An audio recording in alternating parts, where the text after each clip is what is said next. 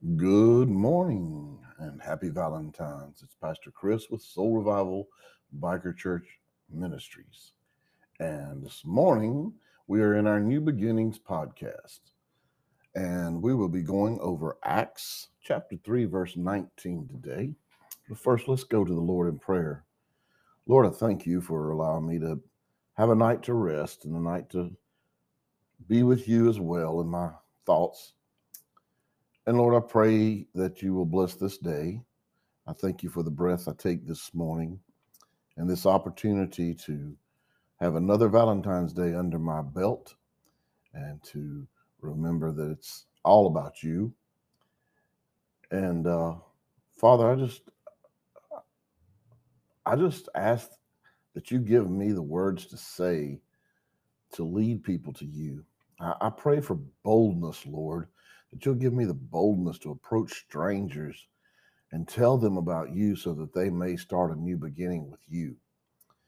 And Lord, I just pray that this podcast does not fall on deaf ears and that these words will resonate and not fall on deaf ears. And Lord, I pray that these people will share it. And it's in Jesus Christ's name I pray, amen. So let's go ahead. Acts 3, verse 19.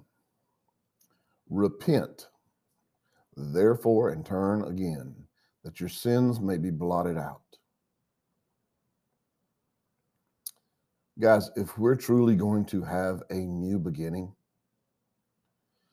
it has to start with understanding sin and understanding that we are all sinners. We have to learn, guys, that we're going to sin until the last days of our life.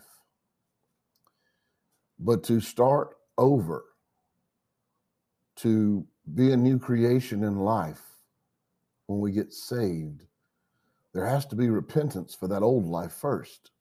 In most cases, people hate their old life and the old them and who they were. And a lot of times that generally leads to their salvation process. You see, when we are looking in that mirror and we're not happy with who we see, the person we see, or the actions of that person in the mirror, we understand there is something bigger than us, and we need that. And when other people look at Christians, they should see something different. You should not have to tell them that you're a Christian. They should be able to see it. Excuse me this morning. Sorry about that. These people should just not even have to ask you if you know Jesus. Just see that by your actions and your peace and your joy that you know him. And that comes from owning up to your sins, acknowledging your sins, and truly being sorry for your sins and asking God for forgiveness. So, this scripture, repent therefore and turn again. This means to turn to God. Turn to God, turn back to God. You can always start over with God. I don't care if you've been a Christian 30 years and you kind of got burnt out and you backslid and you slacked off.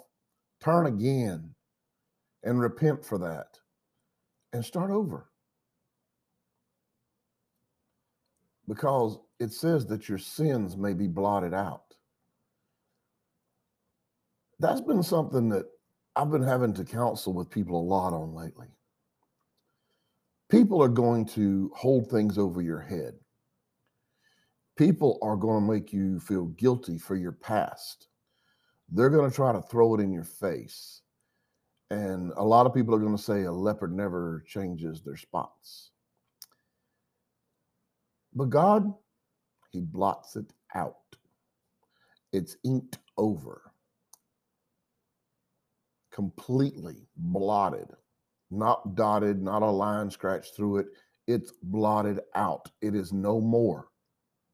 The sin has been forgotten and forgiven. And then we can start over again. We can start our new beginning again once we've repented, once we've turned again to God, and once our sins have been blotted out. Don't let people make you feel guilty of your past.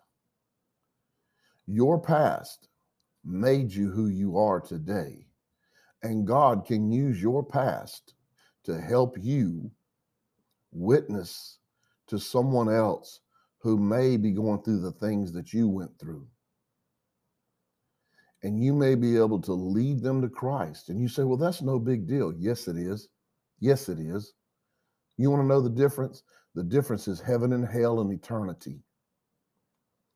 So don't let people cage you into the past. Start your new beginning. Repent today and ask God for forgiveness. Turn back to Him. Or if you've never experienced Him, turn to Him. And let your sins be blotted out so that you can start new. Guys, that's what I got for you this morning. Y'all just need to remember, we were born in sin. We're always going to sin. We're not going to not be able to just stop completely from sinning, but we can try. We can try. And it's kind of, God has given us that challenge. But the devil, he wants you to fail. He wants you to fail at it. And we must be alert that he always is out there and he's always wanting to steal, kill, and destroy you, but not God. You see, God is love, and God loves you. I love you, and there's nothing you can do about it. Go make it a great day. Peace out.